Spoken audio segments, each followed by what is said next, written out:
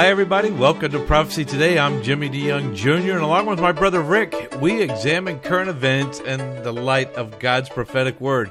Welcome to the program this weekend. This is the 4th of July weekend, Rick, and it's a time that we celebrate the freedom of America. Well, it certainly is, Jimmy, and that means this year is halfway over. That's amazing. I feel like we just came into this year, but there's been so much going on. We do want to wish everybody a happy 4th of July, and we are blessed to live in this country and to celebrate the freedoms that we do have to live in this country with our families. Yes, and I'm looking forward to this weekend. I hope everyone else is.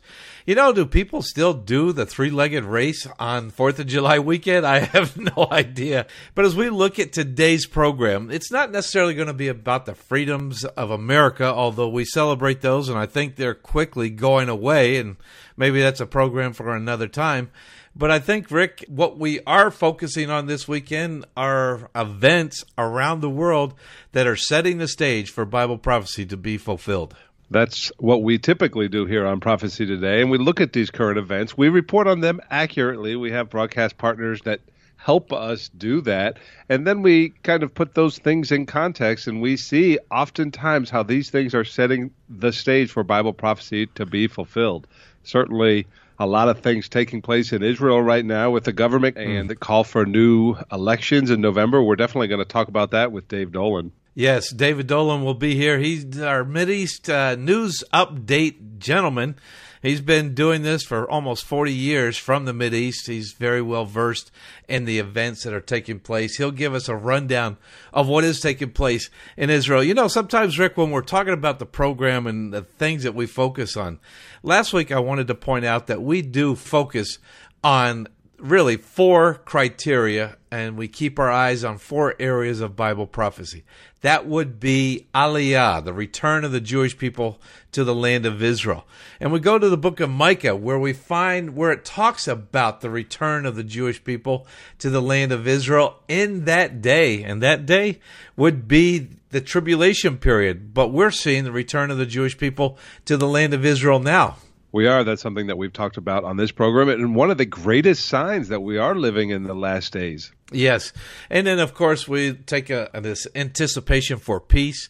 Today, we'll be talking with our broadcast partners that are helping us focus when we just watch the events that took place with world leaders just recently, and I know this happens quite often, but as we are watching world leaders make decisions, sitting around a table talking about the future of Europe, one of our good buddies, our friend Dr. Rob Congdon, will be on the program with us today talking about the European Union, and he always focused on that in the past, and he's got some very interesting things to say about the future of the European Union. So this anticipation for peace is highly anticipated. The world is looking for a world leader, and it is prime for that stage to be set.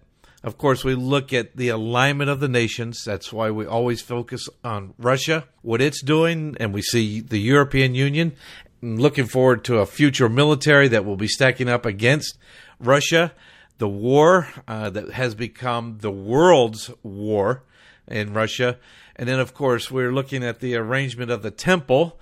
Today, we're not going to focus on the temple as much, but it is something that we have focused on in times past. These 4 events that you're talking about, Jimmy, and they just happen to be in alliteration. You know, this was a book that our father wrote, and he loved alliteration, but you talked about the anticipation for peace, the Aliyah, the alignment of the nations, and the arrangements for the third temple. These things are major indicators that the end time scenario is about to begin, and many of these things are mentioned are things that are going to take place during the tribulation, and that is after the rapture of the church. Sure is. Well, we got to get started with our program, so let's get to our first broadcast partner. As always, let's go to Ken Timmerman. Ken Timmerman joins us. He's our expert in geopolitical affairs, and he joins us from the south of France. Ken, thank you for taking time out to join us today.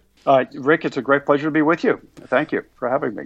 Well, another person that has recently been in Europe is President Biden. And he was involved in some meetings there. Can you tell us what he achieved or what he didn't achieve there? Biden was in Europe for 2 sets of meetings. The first in Madrid with the NATO partner, where they were discussing Sweden and Finland coming into the alliance. And the second was the G7 group in Germany.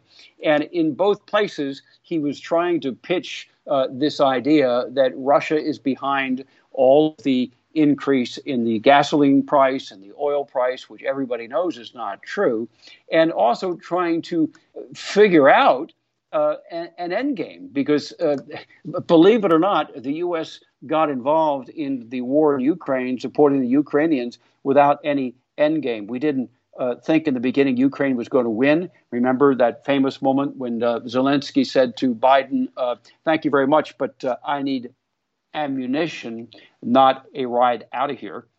And so the end game for Biden in the beginning was just having Zelensky fall and the government fall. And they haven't thought this through. So they don't know where they're really going. Jake Sullivan, the national security advisor, was telling reporters in Germany that they wanted to deliver as many weapons as possible to the Ukrainians soon so the war doesn't seep over into the winter. I mean, think about that for a second. We've already been into what was supposed to be a 3-day or 4-day war, and now it's in its 4th month. And Jake Sullivan is now talking about it extending into the winter.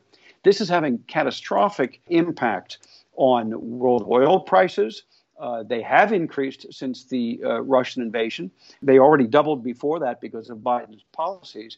But it's also having a huge, huge impact on grain supplies around the world, and in particular countries like Lebanon and countries in Africa. So the Biden administration has really not done its strategic homework here, and they're sort of scraping around to find a policy. Well, the one thing that I would worry about with Finland and Sweden joining is Putin has expressed indifference about them joining NATO, but he has said that he is not going to allow them to militarize. Could they draw the U.S.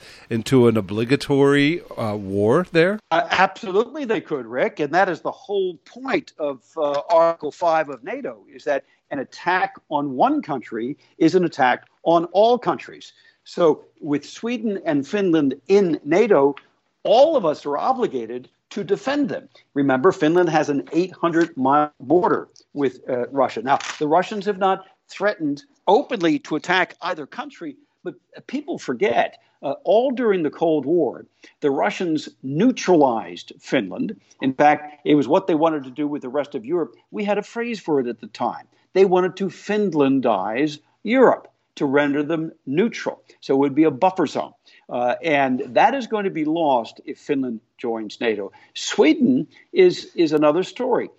Sweden actually has something of an air force. They have been targeted by the Russians over decades with not only espionage, against Swedish defense electronics companies, something that I have investigated pretty closely with help from Swedish intelligence, actually. But they had these crawler submarines that were invading Swedish military ports, gathering intelligence and laying the way for a potential attack. So the Russians have always had war plans against Sweden.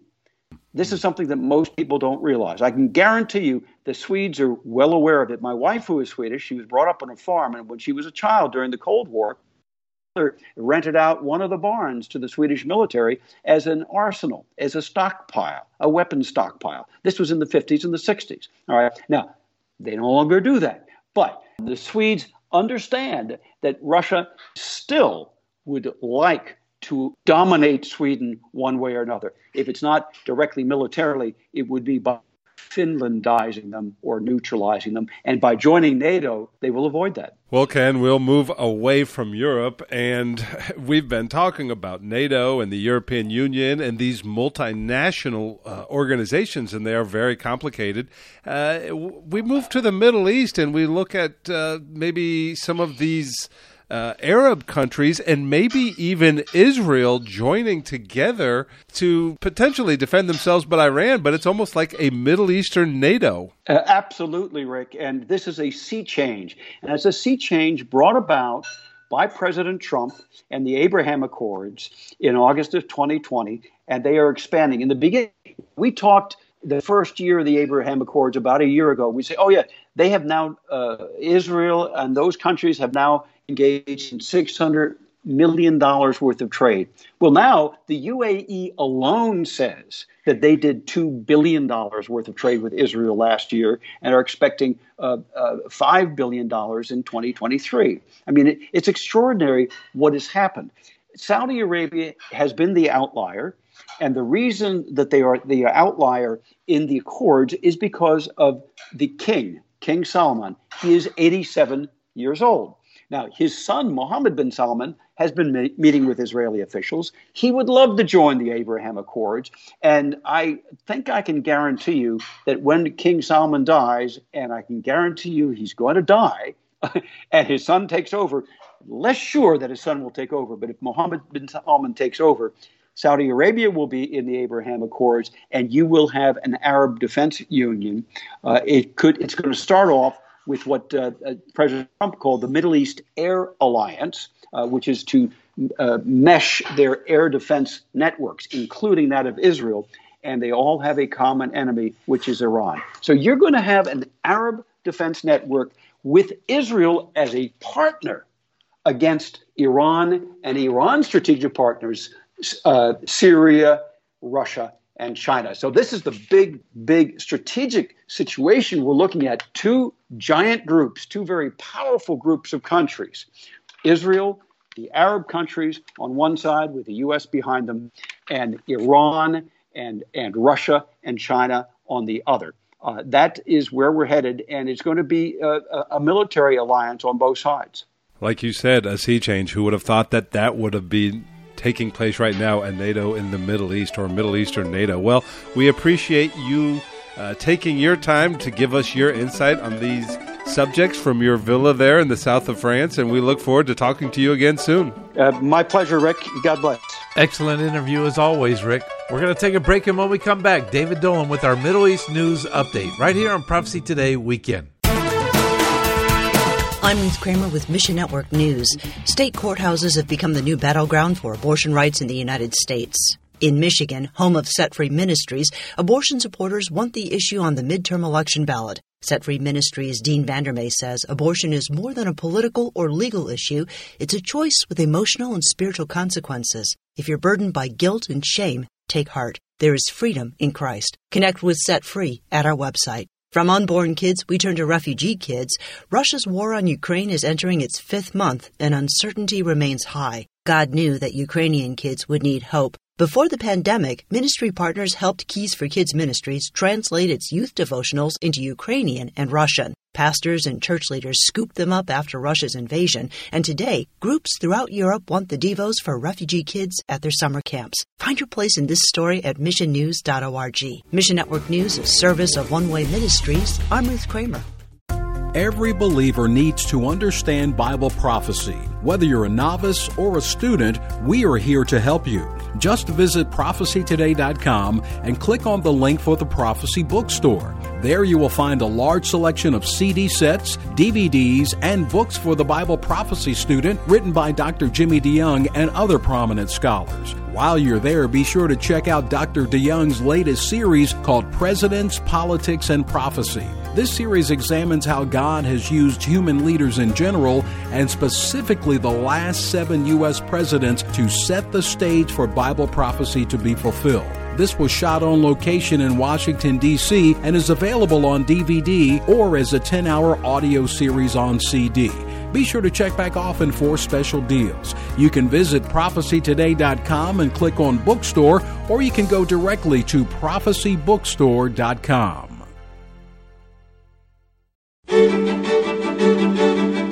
Welcome back to Prophecy Today Radio, the program that looks at current events in the light of Bible prophecy. This is the segment of our program where we have our Middle East news update, and to do that with us today, we have author and journalist Dave Dolan. Dave, thank you for joining us today. Always happy to be with you, Rick, and to talk to your audience. Well, there's certainly a lot going on in Israel. You lived in Israel for 30 years, and you've been through your share of elections. They are going through their share of elections right now. Can you give us an update on the Israeli political situation? I can summarize it in one word. It's a disaster. It's not a new disaster. It's been like this now for almost 4 years. When I moved to Israel, Rick, it was still a basically two-party system like we have in the United States. Britain has three major parties, and other parliamentary democracies usually have at least three. Israel has 14 now, and the largest in the last 20 years has been the Likud, but the former leader of the country, the Labour Party, ran the country until Menachem Begin, the head of the Likud, was elected in 1977. So for several decades, they exclusively, but they never had a majority. They always had to have alliances with other parties too. But it was a much more two-party system then. Now it's just a mess, and there's too many parties, too many small parties. It takes 3.25% of the overall vote in the Knesset to make it into the Knesset. So some of the small parties don't even get into the parliament. They don't even make it in. But it's usually 10 or 12 that do, and that's what we've got now. And of course, 8 of them join together in this government that has collapsed now. Just a year ago that was formed, and of course at the time I told your late father, and we all realized it would probably not last very long, being a very broad right-left alliance, including a Muslim party and two very left-wing Jewish parties and two very right-wing and religious parties, including the Prime Minister's party, Bennett. So he dissolved the Knesset because it was clear that after 4 defections that he could no longer govern or get anything passed in the parliament. So instead of waiting for a no confidence vote that was coming, he and his partner Yair Lapid announced on Monday it's over. And now they are heading towards elections. The date has finally been set for November 1st. And that gives Yair Lapid, an extra month as acting prime minister, Rick, because the law states the election has to be after the dissolution of the parliament 3 months later, the next week sometime. But the next week, in this case, in early October, will be Yom Kippur, and followed by the Feast of Tabernacles in the middle of October. So they moved it back to the 1st of November, giving him 4 months as interim prime minister. Bennett announced that he will not be running again. He will not be coming back to the parliament. That's partly due to the fact that the polls show his party has lost such support amongst especially Jewish voters in Judea and Samaria that think, his alliance with the left was terrible, etc., that they wouldn't even make it in. And it would be embarrassing for a former prime minister to not even pass the threshold to get in. So he's not going to run again. Lapid certainly is. He's the one now meeting with Joe Biden in mid-July. And although Biden announced that the White House announced that he would also meet with Bibi Netanyahu, the opposition leader, because whenever there's an election going on, that's the policy of the various presidents, not just Biden, that they meet with both the current prime minister and the possible next prime minister in a few months. So, and the polls still show the Likud will pick up seats, but the latest poll on Wednesday, Rick, showed the Likud and its allies presently, Bibi and his allies, at 58 seats, with the opposition, the parties that are now, that are leaving government, but were in the government, would get 56 seats. So neither side would have a majority to form a government. And it looks like a further stalemate. And that's why I say it's really a disaster. It's been 4 years of uncertainty. And with the prospect of war with Iran growing all the time, it's not the time for such instability, but it's the Israeli system. Well, we'll switch gears a little bit, and I'd like to discuss some talks that have been going on. They're about some islands in the Red Sea. I guess the most interesting thing about the talks is who is involved in them, the nations that are involved in them.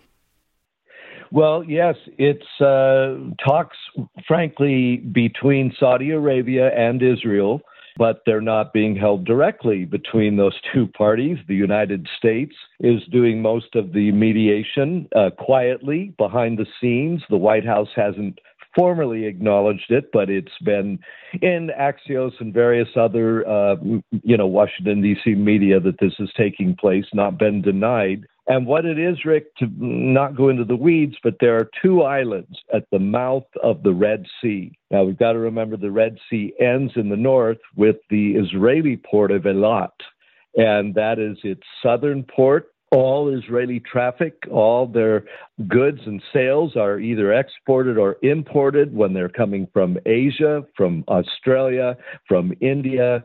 There are other countries they get through the southern port of Eilat, very important port. And in 1967, the Egyptian leader Nasser blockaded that mouthway into the Red Sea, which is what led to, a few weeks later, to the dramatic Six-Day War. And there's two islands, Tiran Island and Sanafir Island. And the Sanafir Island was Saudi before. Egypt captured it. Nasser captured it. Now, the Tiran Island is off the Sinai Peninsula. That was always Egyptian, but he seized the other one, and they've held it ever since. Well, the Saudis have wanted it back. But the Israelis have resisted that until now because the Camp David Peace Treaty said that it would remain under Egyptian control with an international force stationed there. And that's what is the case today, Rick. There's American soldiers, British, French, and some others stationed on those two islands to make sure that it remains open to, frankly, Israeli sea traffic, but not just Israeli, but mainly.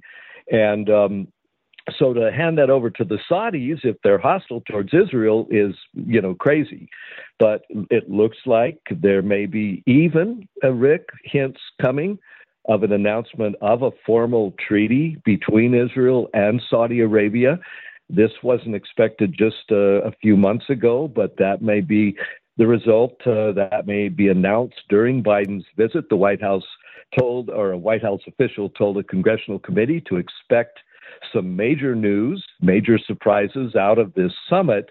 Biden's meeting with 9 regional Arab leaders in Saudi Arabia in mid-July after his short visit to Israel. So dramatic things are happening, and we'll have to see what happens. But Israel seems to be going along with this. The Saudis can take over that one island, but they're insisting on one thing, Rick, that those international forces remain. And the U.S. is apparently going to give Israel a written guarantee that will be the case. And for Israel, that would be sufficient to go through with this.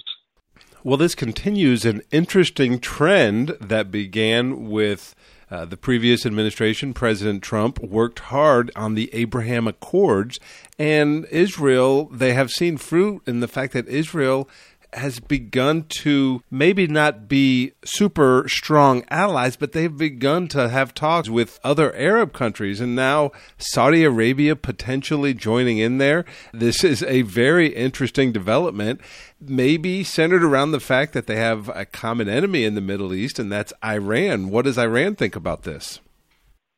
Well, that is what is bringing them together. Iran's a growing power, its aggression, allies all over the place fighting for it.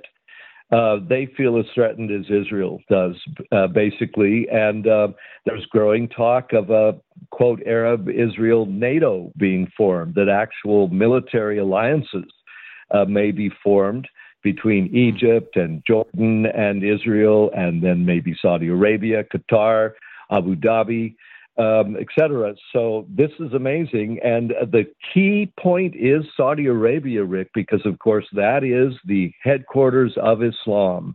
The Islamic world centers around Mecca and Medina. You'd think it was Jerusalem, but it's not. And if the Saudis come on board formally with a peace deal with Israel, that will be a major game changer, and we'll probably see several other countries quickly join in that. So kudos to the former president for getting that going, and kudos for the current president for pursuing it. Whereas he looked a year ago like he wouldn't do that. He was being so critical of the Saudis, so anti-Saudi, but he's changed his tune because he needs their oil, and the world does. So that's what's happening. But yes, it's about Iran. Iran's not very happy about all of this, of course, and they'll continue their machinations to try to keep Israel isolated. But this is happening on the ground, and so far, the Iranians have not been able to stop it. Well, David, thank you so much for taking the time today to talk to our listeners. We look forward to hearing from you again soon. Blessed to do it, Rick. God bless. We're going to take a break right now, but when we return, we will have more right here on Prophecy Today Radio.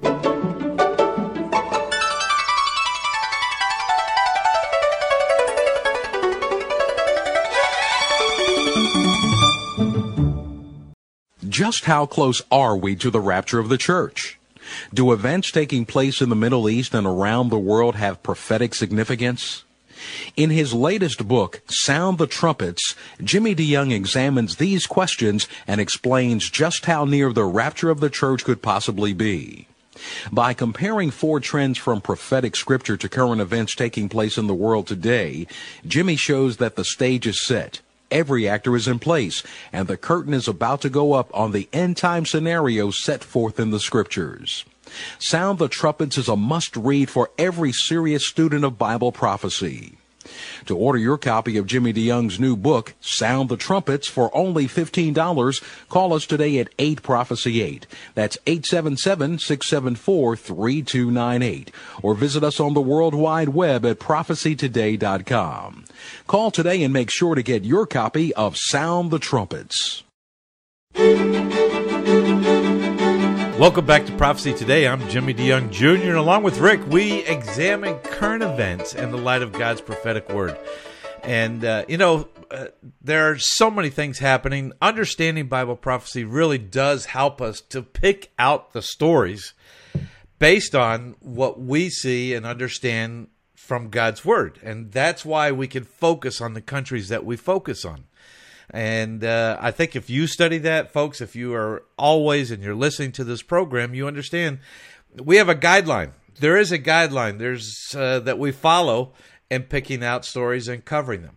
So today I thought this last week as I was reading the stories, there were so many stories coming up about the European Union. And I thought, one of the guys that my father loved to go to in the past was Dr. Rob Congdon. And we've gotten so many emails about where's Rob. So, Dr. Rob Congdon, welcome to the program again. Well, it's so good to be with you again. I know we all get very busy, but it is good to talk to you and to your listeners. Well, before we went on the air, we were just sharing about ministries, that your ministry and our ministry and how God is continuing to grow them. And you're almost busier now than you were 20 years ago, correct? Oh, yeah. I'm at the peak of busyness right now, and we're reaching now through viewership on our internet video channel 31 countries of the world. So, yes, we've expanded our ministry from Britain, and now it's gone to 31 countries. Well, what can we focus? I mean, first of all, give us your website, and what would you want a new listener or a longtime listener to focus on going to your website? What can we see? Okay, our website is congdonministries.org. Just do a search in Google for Robert Congdon, and you'll find it. It's a video teaching ministry, and we really emphasize 2 prime areas. First of all and foremost, it really is an in-depth teaching, looking at not only current affairs, but prophecy from a more in-depth level than much teaching that is out there. That's not to criticize the other teaching, but we feel it's time to really dig deep. And I have that privilege. The Lord's allowed me to sit and research heavily before I produce the videos. We're doing a series on Armageddon right now, and the 8 stages of Armageddon. Most people don't even realize there's anything more than just a battle there. Wow. And ironically, there isn't. So our videos are teaching that, and of course, current affairs, and specifically what we feel are some of the dangers to the churches today within the churches, and we're going to touch on it, I suspect, in just a few minutes, but Calvinism is having a major impact on the churches in the United States, and we're dealing with that impact and why we believe that the Scriptures need to be understood before you get taken into this kind of movement. Well, let's talk about that, because I sent you an article from the Jerusalem Post, and even today on the Times of Israel podcast, Jewish media, newspapers, religious Jews, and I'm not talking Christian religious Jews. I'm talking about religious Jews in the land of Israel. We focus on them because we understand God still has a plan for them. But they are talking about the support of the Christian community and how it's not as strong as it once was, and it's not supportive as it once was. And I sent you this article. The U.S. Presbyterian Church unanimously voted to declare Israel an apartheid state. And their International Engagement Committee voted overwhelmingly to recognize that Israel's laws, policies, and practices regarding the Palestinian people fulfill the international legal definition of apartheid. Now, we've covered this before, but let's get into this a little bit. Why the Presbyterian Church? Why are they coming out so strong in a BDS campaign? Well, there's two motivations that I have seen and observed behind it. One is just plain political. Politics is trying to pressure, and part of their resolutions, they passed 3 resolutions unanimously. One is to get our government to quit supporting Israel with arms sales and security arrangements. And, of course, that totally ignores the fact that we gain much from Israel also. They test our weapons for us, and they also provide great security information to the U.S. So that's the political. They're just against that movement, and that's starting to reflect a general culture movement. But secondly, there is the spiritual motivation behind this, and it comes right back, as far as I'm concerned, because I've seen this historically over several hundred years, as Calvinism really controls. And let's face it, the U.S. Presbyterian Assembly is Calvinistic, strong Calvinism, and Calvinism has had a resurgence. Instead of it being just a theory about salvation or security, eternal security, it's become an everyday event in these churches promoting certain movements. Inevitably, anti-Semitism, anti-Israel grows within a Calvinistic church, and that driving is because of their view of prophecy. If you don't believe there's a millennium, you don't believe there's a tribulation where God's calling back Israel to awaken them and turn them to Him, if you don't believe that, you believe that God will just at any moment sort of flip a switch and that'll end this age and we'll go into the new heavens and new earth. If you don't believe in Israel's future, it's easy to become anti-Semitism. Ephesians chapter 2 talks about a natural enmity between the non-Christian and the Jewish people, and that God breaks that down when you receive Christ. But Calvinism seeks to reestablish that, and that's what this was. This apartheid accusation against Israel is to turn the world against Israel. And they're leading the way. The Presbyterians are, as I've said, are strong Calvinists. So that force is very strong in their churches and in the United States today. Well, where would you say the Presbyterian Church started to go wrong? I mean, as far as we clearly see, we teach that God is not finished with the Jewish people. That's why we focus on them. But where did it go wrong as to Calvinism,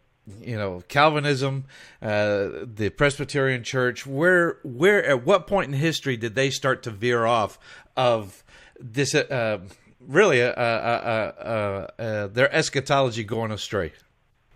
Well, it's interesting. I grew up in a Presbyterian church as a young lad, and it wasn't there at all.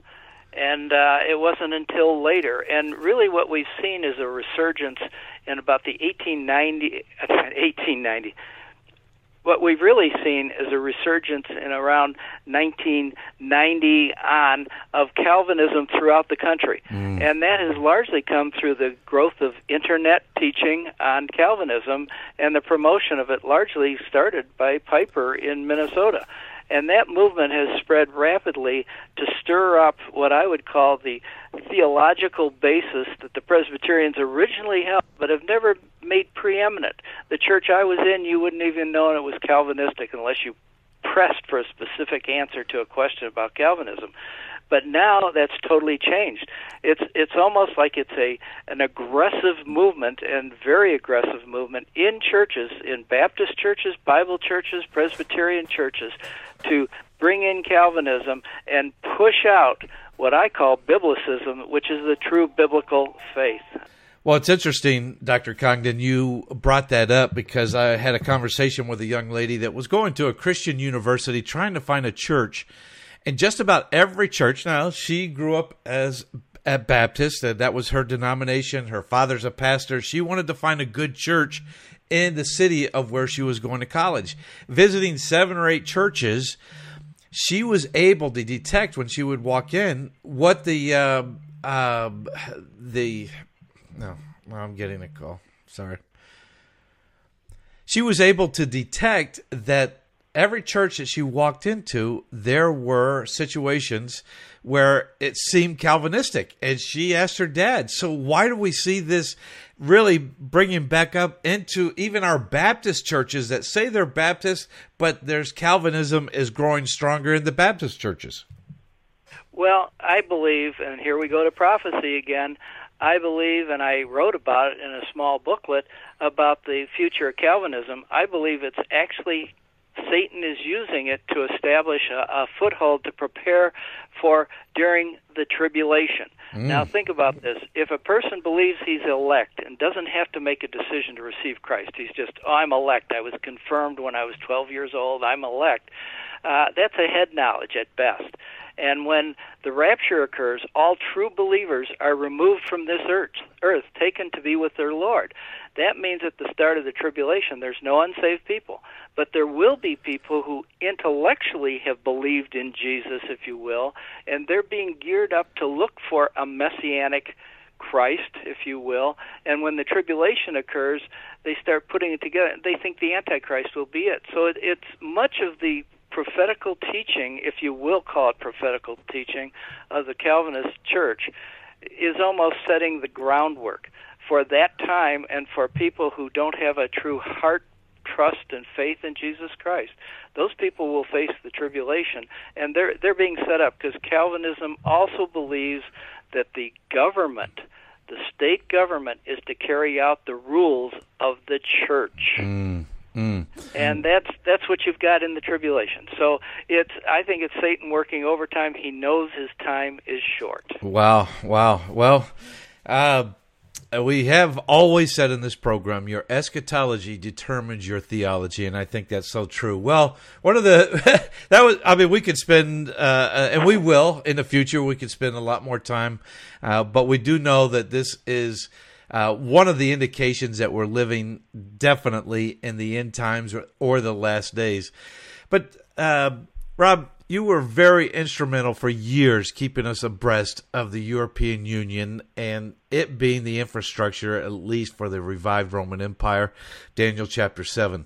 Can you help us understand? I've sent you a couple, talking points, but I know that you are very knowledgeable on this. First of all, we had President Biden there in Europe this last week. They're also meeting with the leaders, world leaders, looking for how to really prepare for security issues in the future, how to make the European Union a stronger entity, if you will, and even how Russia and the latest situation between the European Union and Russia over Kaliningrad. Could you just touch base with us on this and help us to understand why it's important that we are focused always on what Russia is doing in this situation? Okay, we're living in really spectacular times prophetically, and I'm not saying anything is direct fulfillment of prophecy, but it's stage setting. The Russian aggression into the Ukraine has brought out in the European Union some of the very things it needs to create cohesiveness in the Union.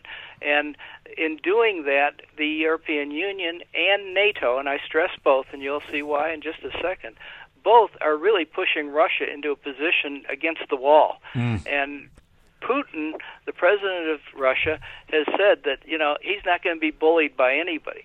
Well, there's this little tiny area of land the size of Northern Ireland. It's very tiny, called Kaliningrad. And its history goes way back, but it's a little area on the Baltic Sea that isn't directly connected to Russia. It goes and connects to Russia through Lithuania to Belarus. And I always tell your listeners, look at maps. You'll learn a lot. Well, Kaliningrad is the only warm water port that Russia's Navy has. So that's where their Navy's centered.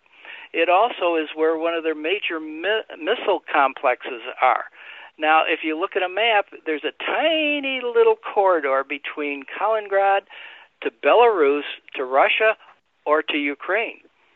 Therefore, Kaliningrad's crucial militarily to Russia. But the European Union, in acting against Russia and the Ukrainian aggression, they have told Lithuania to not allow any transportation connection between Kaliningrad and Belarus. In other words, close the corridor, cut them off. That's going to help stop Russia's further war efforts. And Russia is starting to get pretty upset because it's a crucial tiny bit of land to Russia and Kaliningrad.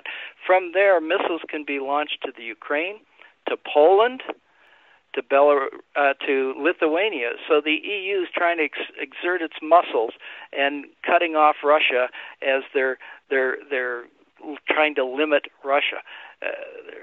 Putin knows if he just waits long enough, the EU is not going to succeed unless NATO steps in, and that's where the other factor is. NATO is right around Kaliningrad. So if this land becomes a land that they start fighting about, this war will expand greatly. And as I've said in certain videos, and I've got one coming out very shortly about the spiritual motivation of why Russia is in the Ukraine today, this could easily either set the ground for or lead right into the Battle of Gog-Magog. And I stress, the rapture will occur just before the Battle of Gog-Magog of Ezekiel 38. So again, prophecy is driving much. The Lord is driving all. He's controlling all. Right. But prophecy is giving us insights into why a little tiny bit of land could explode into a European war. Right. You know, and I always explain to people, Dr. Congdon, what makes sense to us, God is using world leaders to accomplish His will. He's using events in history, past and present and future, to set the stage for prophetic events to take place in His timeline. And He's sovereign, He's in control of all, and everything that happens every single day. That's why we focus on these events, so that we might understand where we are in these end times. Dr. Congdon, thank you so much for being a part of this. I know that, even though these are tumultuous times, it sounds when you talk, you're very comfortable in the fact that we are living in the last days and there's nothing to be afraid of, correct?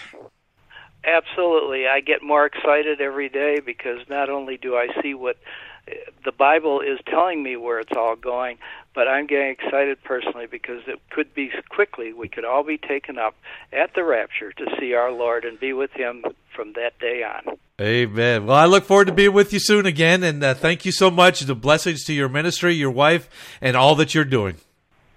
Thanks so much. It's always a pleasure to be with you. Lord bless you all.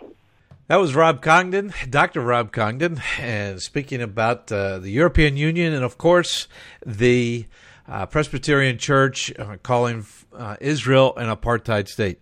Well, we've been getting questions to our website, and we're going to encourage folks to send questions, and we're going to go to our broadcast partners to ask them. And so I've invited back this week Dr. George Gunn. Welcome back, Dr. Gunn. Thanks, Jimmy. Good to be back. Yes, he's a professor of theology, head of the department at Shasta Bible College, and we're glad to have you back here with us. So we have a question that came in, and I thought, man, this is right up your alley. So let me read the question. The Mosaic gospel of grace must be preached to the world before the Great Tribulation, Matthew 24:14. This has not been done. Jesus is our example. He kept the Mosaic feast of Leviticus 23. God does not do away with these feasts. That's Matthew chapter 5, 17 and 18. Heaven and earth will pass away, but my word shall not pass away. This is the weekly Sabbath. It is the Father who created it and sanctified it. That's from Genesis chapter 2. And why are you dishonoring God? Expect Israel to conquer Syria soon and prevent nukes from being brought to the borders. Time is short. Repent and obey the gospel, and in Jesus' name. So, the question, I think, is why are you dishonoring God? So, Dr. Gunn, I've sent you the question. Yeah. What's your take on this? Well, thanks, Jimmy. That's such an interesting question. It's actually one that comes up often. People read that Matthew 24:14, this gospel of the kingdom shall be preached in the whole world as a testimony to all the nations. Now, this questioner has a little different twist on that because he's coming from it from the perspective of honoring the Sabbath, keeping the Sabbath and the Jewish feasts and all that. Mm-hmm. More frequently, I've heard this utilized by missions organizations as a motivation to Christians to preach the gospel to everywhere in the world. Right. You've got to do that before the Lord returns. Dr. Gunn, I got to tell you this. When my father would go to a church and that verse was on, the big board at the back of the church with all the pens drawn to the pictures and to the places in the world, you knew that was going to come up in the sermon. Yeah. So, but the thing is, here there is a distinction that needs to be drawn between the way the word gospel is using here and the way the word gospel is used elsewhere. I think it's important for us to recognize that the word gospel, as Christians, we tend to think of that in a technical sense of the gospel, the message of salvation that gets preached that involves the death, burial, and resurrection of the Lord Jesus Christ. But to a first-century Greek speaker, and of course the New Testament was written in the Greek language, we know that, to a New Testament first-century Greek speaker, the word gospel, which was in Greek evangelion, just meant good news. It could be the good news of any kind. A dear friend of mine just went to the doctor, for example, and the doctor told him, well, I have some bad news for you. You have a mass growing in your chest. Well, of course, he was alarmed by that. But the doctor said, but I also have good news. It appears to be benign, and at your age, he's in his 80s, it probably won't cause you any problem before something else brings about your death. So there was good news. A first-century Greek speaker would have used the same word that we translate gospel for that kind of good news. So you have to understand the word in context. So when we come to Matthew 24, what was Jesus talking about when he said, this gospel of the kingdom will be preached in all the world as a testimony to all the nations? This was a gospel. It was a good news about the kingdom. So, the gospel of the kingdom is a major theme in the Gospel of Matthew. Matthew starts out very early with John the Baptist preaching to Israel, saying, repent because the kingdom of heaven is at hand. This was the good news. Israel had been waiting for thousands of years for the kingdom. God had promised it long, long ago, and now John was saying it's at hand. Jesus came along and he said, the kingdom of heaven is at hand. Mm-hmm. He sent his apostles out to the tribes of Israel, and he told them to preach, saying, repent because the kingdom of heaven is at hand. And this was the gospel of the kingdom. When we look at the big picture of the Gospel of Matthew, what we find is in the first 12 chapters, this is the message: the kingdom of heaven is at hand. In other words, it was an official offer of the kingdom to Israel, so they were being called to repent. Chapter 12, everything comes to a big head because Jesus is confronted by the religious leaders up in Galilee, and they say, well, he's casting out demons by Beelzebub, the prince of the demons, and Jesus accuses them of blasphemy against the Holy Spirit, which is another kind of controversial topic. Maybe we can talk about that someday. But the thing is that that big encounter led to Jesus officially withdrawing the offer of the kingdom for that time period. And he went on in the next chapter, the 13th chapter, present these parables about the kingdom. Mm-hmm. The main message being that the kingdom of heaven now is going to be withdrawn for a period of time. It will be reoffered at the second coming. So we are now in this period of postponement, kingdom postponement. So in the tribulation period, which is the subject matter now, when we come back to Matthew 24, we're looking at that final time just before the second coming, the tribulation period. That's when this gospel of the kingdom will be offered. Again, good news, Israel. The kingdom of heaven is once again at hand. So when he says in verse 14, this gospel of the kingdom will be preached to the whole world, he's talking about not events that must take place before the tribulation period, like our questioner thought, but it's talking about events that will take place during the tribulation period. Mm-hmm. So, the thing is, God has given to the church today a great commission. We are supposed to bring the gospel of the gospel of grace, the death, the burial, the resurrection of our Lord Jesus Christ. Those who believe in him will be saved. That's the gospel message we have. And we are supposed to bring it to the world. But the truth is that it's the Jews who are going to finish that task during the tribulation period. The message won't be identical to what we preach today, because we can't say the kingdom of heaven is at hand. We don't know that. The thing that's at hand for the church is the rapture of the church.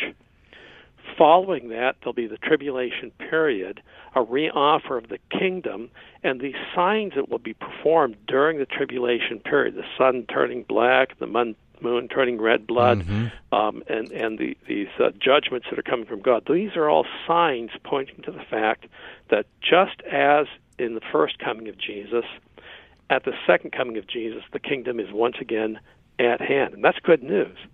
Now, I think in the tribulation period, that message will also include a message about the cross, the resurrection, of course, but it will be a good news that the kingdom is once again here. So the urgent need to repent is being given over again. So I think that's what we're looking at here. I think, and I love the way you answered it. And I think, it's an honest question and just a misinterpretation. There's a technical interpretation for Matthew chapter 24 and a spiritual application. I think technically it was to the Jewish people, the three strands of the human family that we've talked about, Gentiles, Jews, and Christians. Once the church comes about, we can spiritually apply some of these parables that you talked about that kingdom.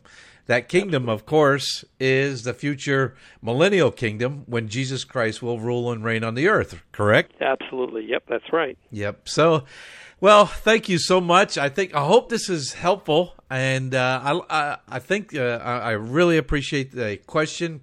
It wasn't ugly. I see sometimes, Dr. Gunn, I know that you have faced some people. This becomes something that is ugly. I mean, he did ask, why are you dishonoring God? But we don't think that we're dishonoring God. That's right. Yeah. Yes. Yeah. We're offering the gospel. We're proclaiming the gospel. And that Jesus Christ died for our sins. He offers eternal life to all who will believe in him. And that's the message we have for today. Amen. Amen. Well, Dr. Gunn, thank you so much. Here's a question from someone. We encourage folks to send in your questions, and we'll find one of our broadcast partners. And, man, I love the way you answered it, Dr. Gunn. Sounds like something. I mean, we're all on the same page together, and I really do appreciate that. Thank you so much. Okay. God bless. Lord bless you. Well, we got to take a break, and when we come back, Dr. Jimmy DeYoung and the Legacy Series right here on Prophecy Today Weekend.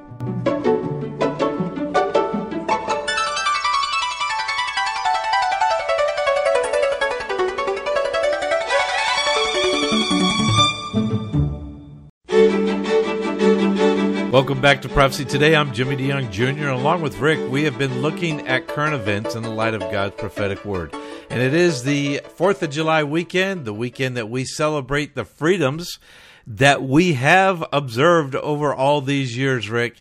And I do think, as we have done many programs on what's taking place in America, the downfall, maybe the decline. In fact, we are putting together a video, the last video that my father did, talking about the decline of America as a nation. That was one of the very last things that he put together, and we'll be talking future programs about that. But Rick, I'm really happy about doing these Q&As, and we have lots of questions that come in from people, and it's good to give them answers. Well, it certainly is, Jimmy. And just to revisit the July 4th topic, I, like many of our listeners, I'm sure, do get a tinge of emotion when you see the American flag. Some of our greatest memories are being there for the 4th of July parade in Schroon Lake, New York. That's where we grew up. And it was one of those things that we saw every year. So America and July 4th does mean something certainly to us. But that reminds me of a question. And again, like I said, so many of our listeners and so many of the people that have attended our conferences are patriotic, and they do love their country. And probably the most asked question that we have had is, where does the United States fit in Bible prophecy? Right. That is one of the most asked questions. People want to know. We care about our great nation. And I always give them the answer. When you look at it, the only place we see in Bible prophecy that the United States would be mentioned would be in Zechariah chapter 14, when it says all nations will be gathered to the city of Jerusalem. And I went to seminary, Rick, and all means all. And so as we look at that, when we're studying Bible prophecy and we understand, when you use the proper hermeneutics, what we talked about a couple weekends ago, we talked about using proper hermeneutics, that who was the author writing to at the time? The United States was not even a nation. And should it still be around when the second coming of Christ comes and he comes back and touches down in the Mount of Olives, the Antichrist, Satan, false prophet, will gather all nations to the city of Jerusalem to try to wipe out the Jewish people. Well, speaking of that, Rick, and we're studying Alpha and Omega. And this week we're going to go back to where, as we have been following along, this city of Babylon. About 2,500 years ago, Babylon, the empire, took on the Assyrians, defeated the Assyrians at Carchemish. Then they followed down, chasing the Egyptians across that land bridge all the way to Egypt, defeated them. And then coming back through Jerusalem, Nebuchadnezzar picks up 4 young men and takes them back to Babylon. We're going to take a look at Babylon in the past and the role that it will play in the future on our segment today, our Legacy series, Alpha and Omega, with Dr. Jimmy DeYoung. But what does Nimrod want to do? He wants to build a city. Build a city, Babylon. It's the beginning of his kingdom. Now, this is the prototype. This is going to set the stage for what's going to happen in the end time. What's going to take place is there's going to be another Babylon. Let me talk with you about Babylon present. And when I say present, not at the time of 4,500 years ago in Nimrod. The next time we talk about Babylon in the Bible is about 2,000 years later, after Nimrod, 2,500 years ago, the times of Nebuchadnezzar.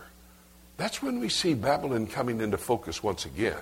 Nebuchadnezzar was the crown prince of the Babylonian kingdom. It wasn't the kingdom of the world, it was a small kingdom. The leader of the world that time, and actually Babylon came under the leadership of the Assyrian Empire. You do realize that there were 2 Gentile world powers before Babylon. The Egyptian Gentile world power, and they took the Jews into captivity and to bondage for about a 400-year period of time. And then they were defeated by the Assyrian Empire. And the Assyrians, their capital city, by the way, was Nineveh. Nineveh, up the road from Babylon, both of them in modern-day Iraq. Nineveh is Mosul in northern Iraq today. And so Nineveh, the capital city of the Assyrian Empire, and they were controlling the known world. The Babylonians wanted to take charge of this situation. So the crown prince, king of Babylon, the father of Nebuchadnezzar, sent him forth to try to see if they could defeat the Assyrians. They started going west. Meanwhile, the Egyptians, who had been defeated by the Assyrians but wanted to assist, they start out of northern Africa, the continent of northern Africa. They start up through that land bridge, which is Israel, and they're going up and for the purpose of joining with the Assyrians to defeat the Babylonians.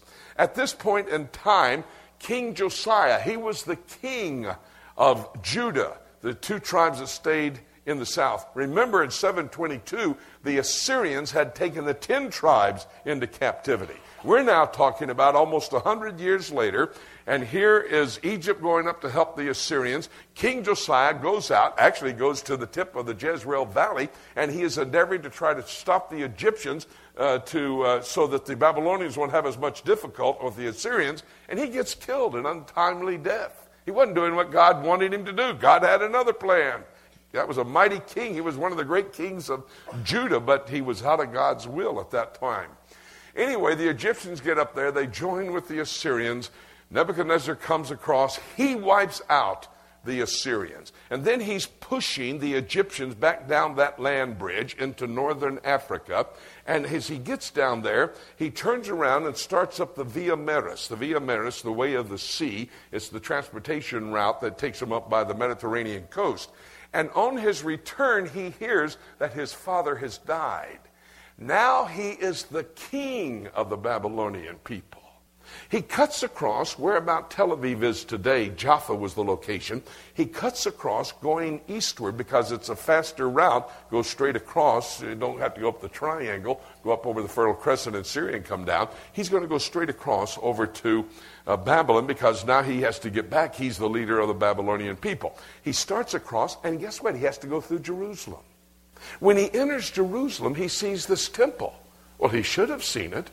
It was about 15 stories high. It was majestic on the Jerusalem skyline. This is the temple that Solomon built. It was beautiful, unbelievable. He saw these Jews worshiping and offering sacrifice and worshiping a God he had never heard about. He said, what in the world is this? He says, if I'm going to be the king of the Babylonian Empire, I better make sure that I can control these people. We've defeated the Egyptians. We defeated the Assyrians. I don't know who these Jews are, but I'm going to take me a couple of hostages to make sure that I keep them under control. And so he took 4 boys from the royal family in Jerusalem. He takes them back into the captivity. That's Daniel chapter 1. He's going to bring these 4 boys in. He's going to use them to train them up in the ways of the Chaldeans. He's going to make them a part of his wise men, the counselors to King Nebuchadnezzar. And Daniel ultimately becomes the number 3 in the Babylonian Empire. And then when Nebuchadnezzar dies under Belshazzar, his grandson, Daniel becomes number 2. And the other boys, Ananiah, Azariah, and Mishael, they become powerful leaders in the Babylonian Empire as well. And so his plan worked, and that's we see the first siege of the city of Jerusalem and the taking away of those 4 young men. That was 605 BC. 597 BC now, Nebuchadnezzar comes back. He goes into Jerusalem. He takes Ezekiel and about 10,000 Jews with him. They go back out of Jerusalem, back into Babylon. They go to the Chebar River, Ezekiel chapter 1. The Chebar River is a tributary off the Euphrates River. And there Ezekiel is staying with these 10,000, teaching them, giving them prophecy about what is going to happen. He's going to make a 3rd siege, and that will be 586 BC. Nebuchadnezzar comes in on Tish B'Av, 586 BC. Let me show you what he does. 2 Chronicles chapter 36. He is going to destroy the temple. This is the 3rd wave. He's going to come in. He's going to kill 1/3 of the Jews. He's going to burn 1/3 of the Jews in the destruction of the temple and the city. And he's going to take 1/3 of the Jews back into the Babylonian captivity. That's the fulfillment of the prophecy in Ezekiel chapter 5. Start here in verse 18. 2 Chronicles chapter 36. And all the vessels of the house of God, great and small, and the treasures of the house of the Lord, and the treasures of the king and his princes, all of these were brought to Babylon. And they burned the house of God, and they brake down the walls of Jerusalem, and burned all the palaces thereof with fire, and destroyed all the goodly vessels thereof. And them that had escaped from the sword carried he away into Babylon, where they were servants to him and his sons until the reign of the kingdom of Persia. Now, you know why this took place? Because God had told the Jewish people, the book of Leviticus, chapter 25, verse 23, he said, "This is my land." In verses 20 to 23, he said, "I want you to rest this land that I have given you every 7 years. Give it a Shabbat. Give it a sabbatical. Don't raise any food during that year. In the 6th year, I'll give you enough products to take care of you through the 7th year into the 8th year when you can start raising crops again. But give it a sabbatical." The Jewish people did not do that. And they did not do that. They did not give the land a sabbatical for 490 years. Divide 7 into 490, you get 70. Look here, verse 21. "He did this to fulfill the word of the Lord from the mouth of Jeremiah until the land had enjoyed her Sabbaths. For as long as she lay desolate, she keep a Sabbath to fulfill 70 years. He was talking about Jeremiah chapter 25, verse 9, and chapter 29, verse 10.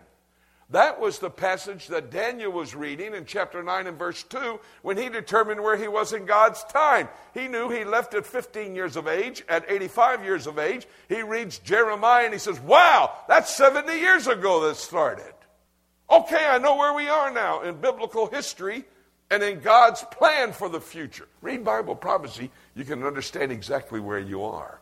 And so it was that Nebuchadnezzar comes in. He takes all the vessels that were used, dedicated for the services at the temple, takes them back, puts them in his temple, burns down the city, burns down the temple, kills a third of the people, takes the other third into the captivity. 586 BC. That's the Babylonian captivity. Babylon is going to be defeated, though. Do you know what Babylon was like? It was a twin city to Nineveh. And both of these cities had 2 walls around the city. The 2 walls were 100 feet high, 50 feet wide. You could race 2 chariots down the tops of the wall. Between the 2 walls, they had a moat full of alligators. The way they would supply their water in Babylon was that the Euphrates River flowed under the northern wall and flowed out the southern wall. They tell us, the researchers who've done work on this, that they had enough food in Babylon to supply their needs for a 20-year period of time.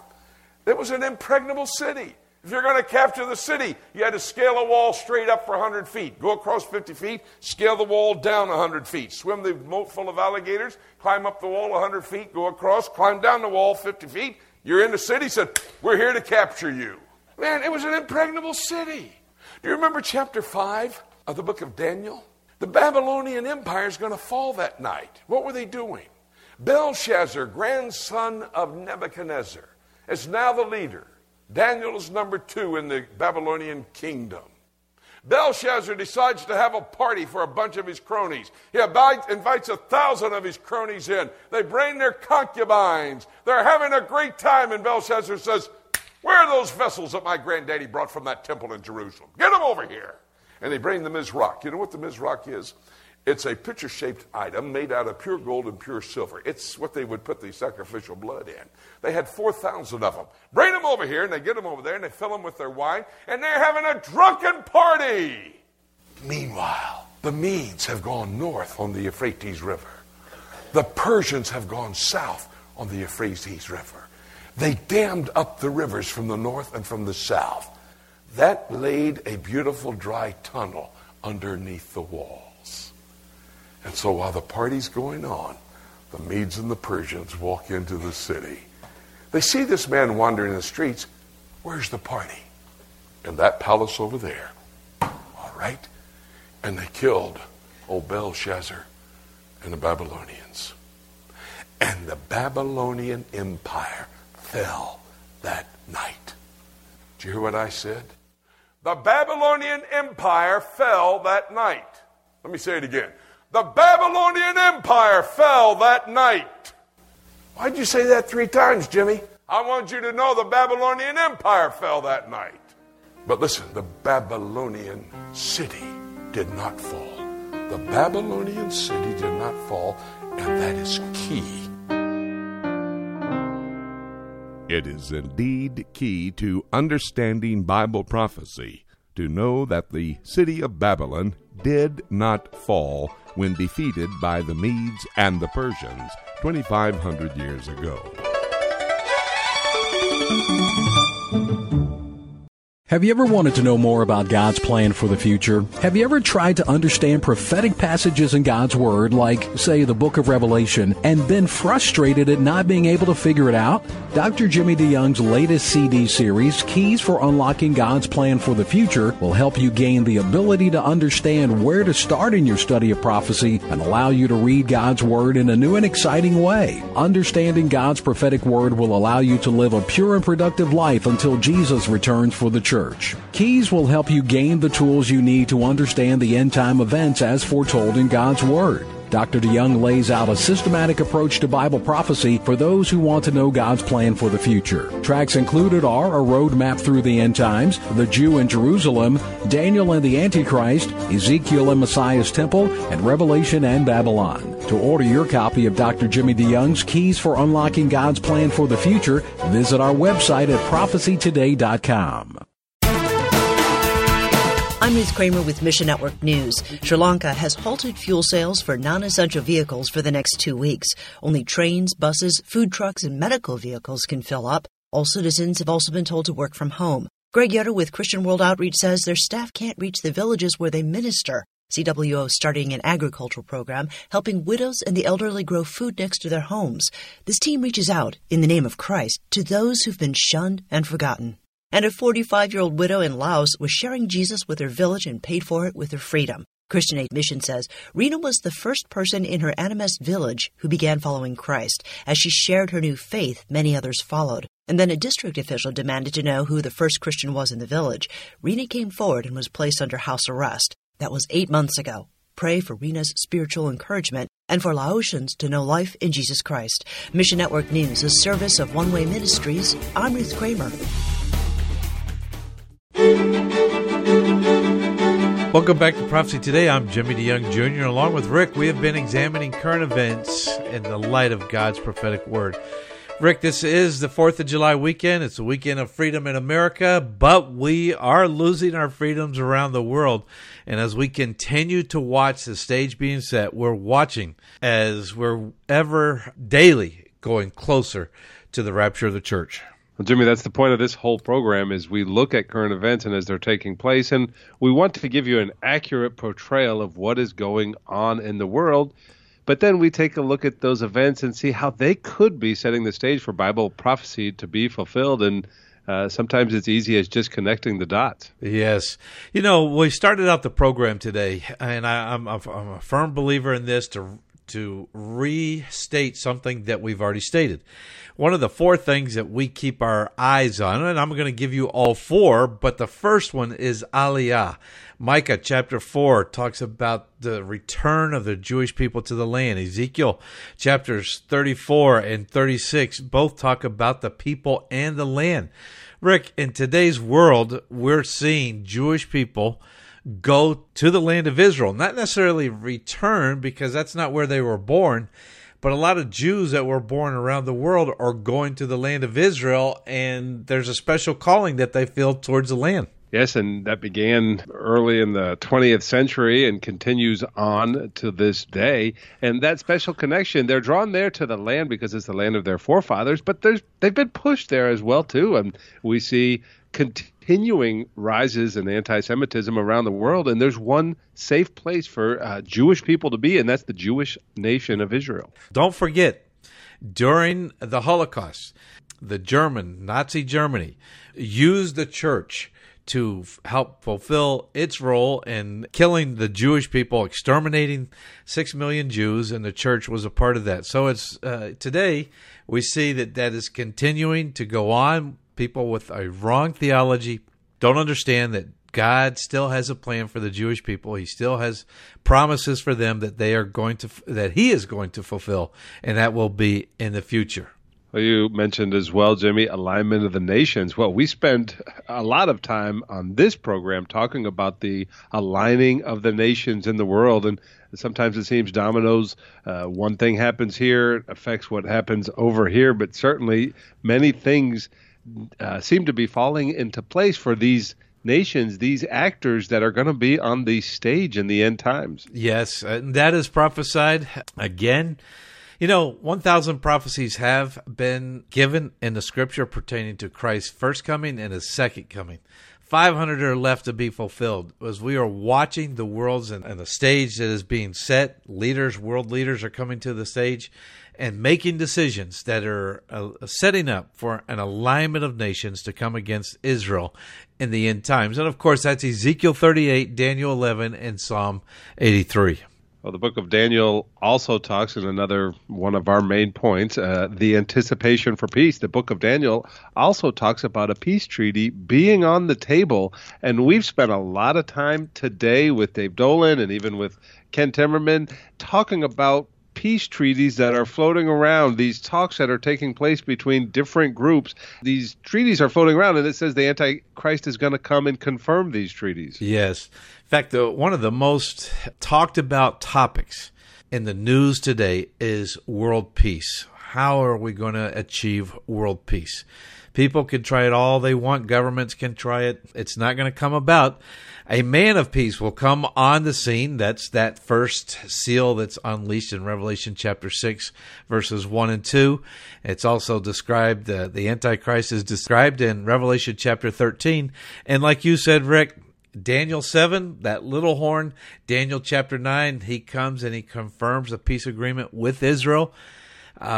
I think Dr. Rob Congdon, George Gunn, they were both giving information pertaining to an event and how close that we are to the rapture of the church. The final trend that we sometimes talk about, we didn't talk about it much today, is the arrangements for the temple, and that's the rebuilding of the third temple. We talk about that often, and that is something that is taking place in Israel right now. Yes. That Dome of the Rock sits on the top of Mount Moriah in the city of Jerusalem.